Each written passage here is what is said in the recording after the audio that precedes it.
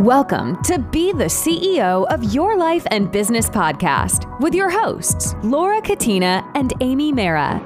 This podcast was created for businesswomen in particular who are juggling pursuing their career, family life, and all of the things that come along with it. We know that building a career, running a business, and running your life can sometimes seem near impossible. In the Be the CEO of Your Life and Business podcast, Laura and Amy are going to share their experience of building their own careers as female attorneys, raising a family, and their journey to maintain wellness through it all. With more than 25 years of combined experience practicing law and years of juggling business, family, and wellness, they are about to have some very real and honest discussions about what it takes to manage it all and share tips, tools, and truth about how they make it all work.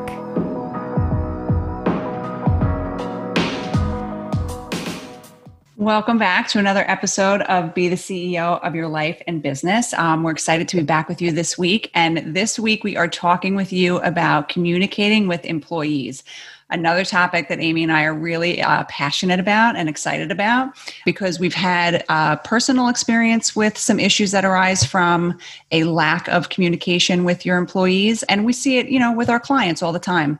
And as we've said with our own relationship, it applies to every relationship. If you communicate, you can avoid so many issues that arise. So we're excited to talk to you this week about this topic. And we have 4 points that we want to go through today, right? Yes. So the first point is something we've talked about previously, but we'll go into more detail today, is communicating expectations. And I didn't even tell you I was going to talk about this today, but I actually have an example that happened recently because, Amy and I have our own firm now.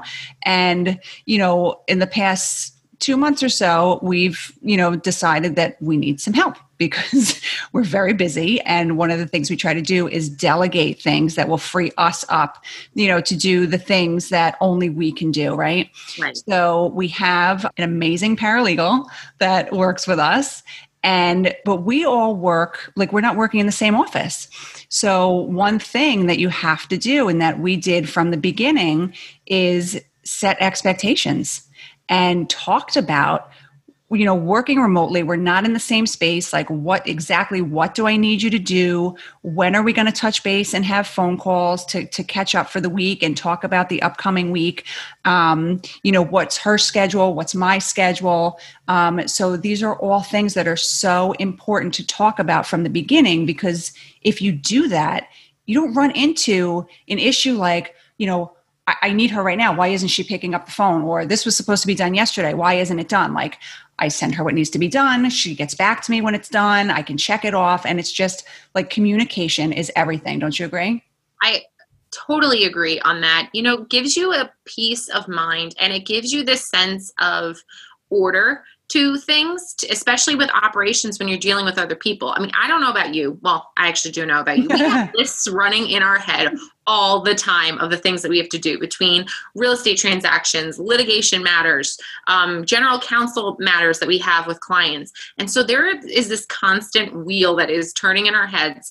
And when you have support members of your team that are working with you, they can't read your mind. Right. And when you have to give them certain tasks, or if you expect them to be doing something or taking the initiative to do something, they're not going to know that you're looking for that or that you'd appreciate it unless you communicate it with them. So you can tell yourself all the time, oh, I would love if this person would be able to, send this email or update this client or X, Y, and Z, whatever it is, the expectation you have. But until you communicate that expectation, you can't expect it to be done. And your employee could be thinking, oh my God, I'm doing a great job. I'm doing everything that you've asked me to do because, you've spoken about certain things and they're doing what you've asked them to do, but you have things that you expect of them that you don't communicate. How are they supposed to know that you have these expectations of them?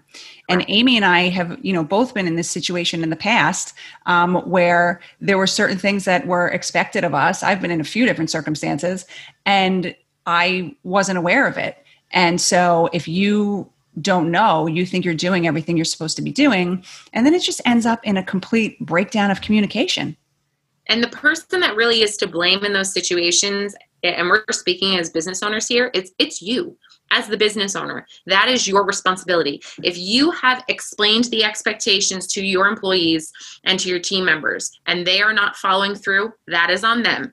But if you do not do that from the beginning and you don't follow up and make sure that those expectations are reasonable, that they are being met, that they are in line with what that person's role or responsibilities are going to best serve your business, that's all on you as the business owner. You have to have that awareness, and you have to just have that communication from the very beginning. And it starts at every level. So Amy and I, we talked about previously, we did this when we, started our firm. We sat down, we talked about expectations. Our lives are both crazy and chaotic. So, we know what to expect. But so we have, two people that help us out. And with both of them, we're on the same page. So we, recommend from the beginning, whatever the role is that this person is going to be filling for you, whether it's a secretary or a virtual assistant or whatever it is, sit down with them, or if you're having a virtual meeting on Zoom, whatever format you're having the meeting in, sit down, talk about what your expectations are of them from if they're in the office, right? What hours are they going to be working? What tasks do you need from them? What are their responsibilities going to be? What do you expect of them? How many vacation days are they anything that you can think of, right? So these are all things that need to be communicated. If it's a virtual position, like we have, where we all work remotely for the most part, when are you going to be available? When are you going to be online? When can I expect you to respond to emails? When will you, as the boss, as the employer, be sending them tasks to do? And what's your time frame for a response? That's something else too that I think is really important. If you have something that's an emergency, you have to communicate that it's an emergency, right? Yeah. I mean, how else are they supposed to know? And actually, I think one of the first questions when we were talking to our paralegal and onboarding her was, how quickly of a response time? This was a question she asked us. How quickly do you want me to get these things done for you? And that was, it's a great communication point to have, is what are your expectations? Are they supposed to drop everything? In the age of email and the way that businesses are just evolving right now with virtual formats that are coming out, and with the accessibility of emails and Teams and Zoom and everything else, all these platforms, people expect instant gratification. And sometimes that's absolutely necessary if it's an emergency, and sometimes it's not. So having that expectation laid out for your employees from the very beginning is crucial. And that ties into the second point that we were going to talk about too. Literally just going to say this. Go ahead. No, but you know what? It's also because expectations on the day-to-day, the tasks that people have to do on your team, they're important. But at the very beginning of onboarding a new team member, a new employee, you need to make sure that you are setting out exactly what your business's policies are and making sure that your employees are aware of them. And that begs the question of, do you have policies for your employees? Have you taken the time to sit down and create an employee handbook, or specifically outline in an employment contract what the employee's expectations are? Or if they're an independent contractor, have you had that initial discussion with the independent contractor to say, these are the number of times that I want to be able to connect with you? For example, like a bookkeeper, how often are you meeting with them? How often are they going to be reviewing the books with you, right? These are the kinds of policies that you're going to have to talk about from the very beginning. So that also includes sick leave, bereavement leave, vacation leave, the operating hours of the business itself, and making sure that that team member can be logged on or be tuned in to the business or be in a physical brick and mortar position. But these policies have to be laid out, and we suggest that you lay them out in some written format that you can actually give to the employee so that they can refer to them, you can refer to them, and they also can sign off on them, that they've accepted them, they've read them, and they know that those are the policies. That's so important. And especially in today's day and age with so many people working remotely, so everybody's on social media. So do you have a social media policy? Right. Are your employees allowed to go on Facebook during the day? Are they allowed to post about the business? Do you have a policy for your employees about social media? Working remotely, do you have confidential information that your employees are going to be accessing from home? What's your policy on that? These are all things. Do you have you have to have a sexual harassment policy, and the employee should sign it and understand it. And if they read it and they have a question about it or they don't understand it, you should have somebody, even if it's you as the business owner, if you have a very small staff, you're not going to have an HR department. You may be your bookkeeper. You may be the HR department. You're your secretary. You're everybody. And when you're building a business, that sometimes happens, Amy, and I understand that. Oh, yeah. But even if it's you that the employee has to go to, they should know, should be set forth in there. Who's the person? If they have a complaint, if they have an issue with their pay, if they have an issue, a conflict with another employee, what is your policy? Who do they go to? It's just important for the employees to know that, because it really could prevent a lot of problems from happening. Absolutely. And this leads us into the third point, which is understanding management styles that match your employees and their needs. And communication is a huge part of this, because if you don't sit down and get to know your people, your team, like, how are you supposed to know what the best way to manage them is? Right. If you don't know your people. And that doesn't happen unless you communicate with them. So you could have a certain management style that might work for you, and maybe it doesn't work for somebody else. Right. So you have to get to know people, understand, the best way to manage them, because that's how you're going to get the best performance out of your employees, right? Absolutely. I mean, let's harken back to the title of our podcast of being the CEO of your life and your business. As a CEO, as a business owner, as a leader, as a manager, your responsibility is to lead your team, and you have to serve your team. This is not, I mean, and we could talk about leadership ad nauseum, because we absolutely love that topic. This is about realizing that you need to speak to your employees or lead and direct your employees in such a way that is going to bring out the best in them for their role in your business. So, for example, if you have a secretary that you're working with who you have categorically seen or historically seen does not do well with last minute requests, or does not do well with emergency fires that erupt, right? She's not the kind of person, or he's not the kind of person to be able to really handle those stressful situations. Take a step back and realize, well, can I take the emergency out of this situation? Can I plan or be proactive in such a way that I could either maybe steer off this becoming an emergency and becoming a last minute request? Could I let that employee know at the beginning of the day? I mean, Laura, you and I, back in the day, before there was e-filing for attorneys and we could submit things electronically, there would be times where I was still a legal intern or paralegal for the office that we were working at, and Laura would be like, Amy, I have a motion I'm getting out today. We're going to have to send out like 7 copies of it. Make sure you're ready, because I'm going to send you exhibits and you can start preparing them. Those are the kinds of things that if you could stave off that emergency or stave off that big issue, that fire, right, from the beginning. Sometimes that can't happen.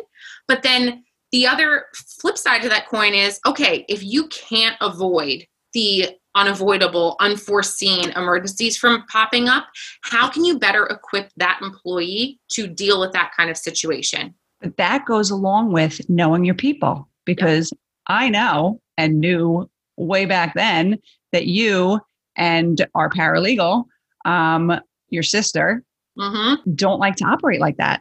Nope. And neither do I. To the extent that I could, I, of course, tried to avoid dumping something on you at the very last second, where you would then have to be scrambling, right, to put stuff. It's unbelievable that we even functioned that way. I know. A lifetime ago, but like putting papers together and hand delivering them to the court. I mean, I can't believe that we even did that, but because now everything is done electronically.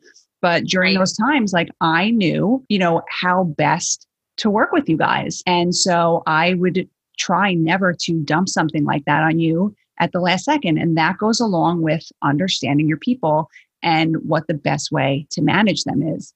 And so this leads us into the fourth topic, which is culture and environment is everything.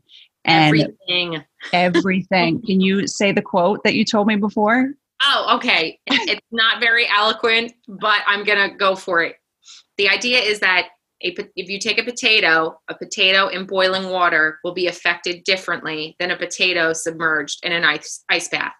And what it really means is that the composition of the potato is the same in both of those environments, but the environment itself will ultimately affect how that potato turns out. One's going to cook and boil and get soft and mushy. The other one is not so much. It's just going to sit there in cold water and harden.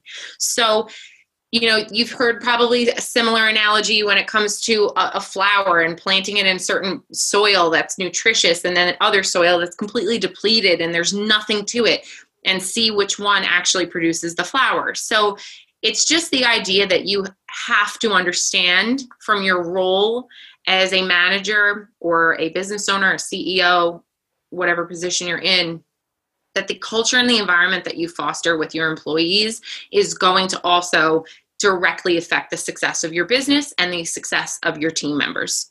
It really matters. And a huge part of building a positive culture where you want the best out of your people, right?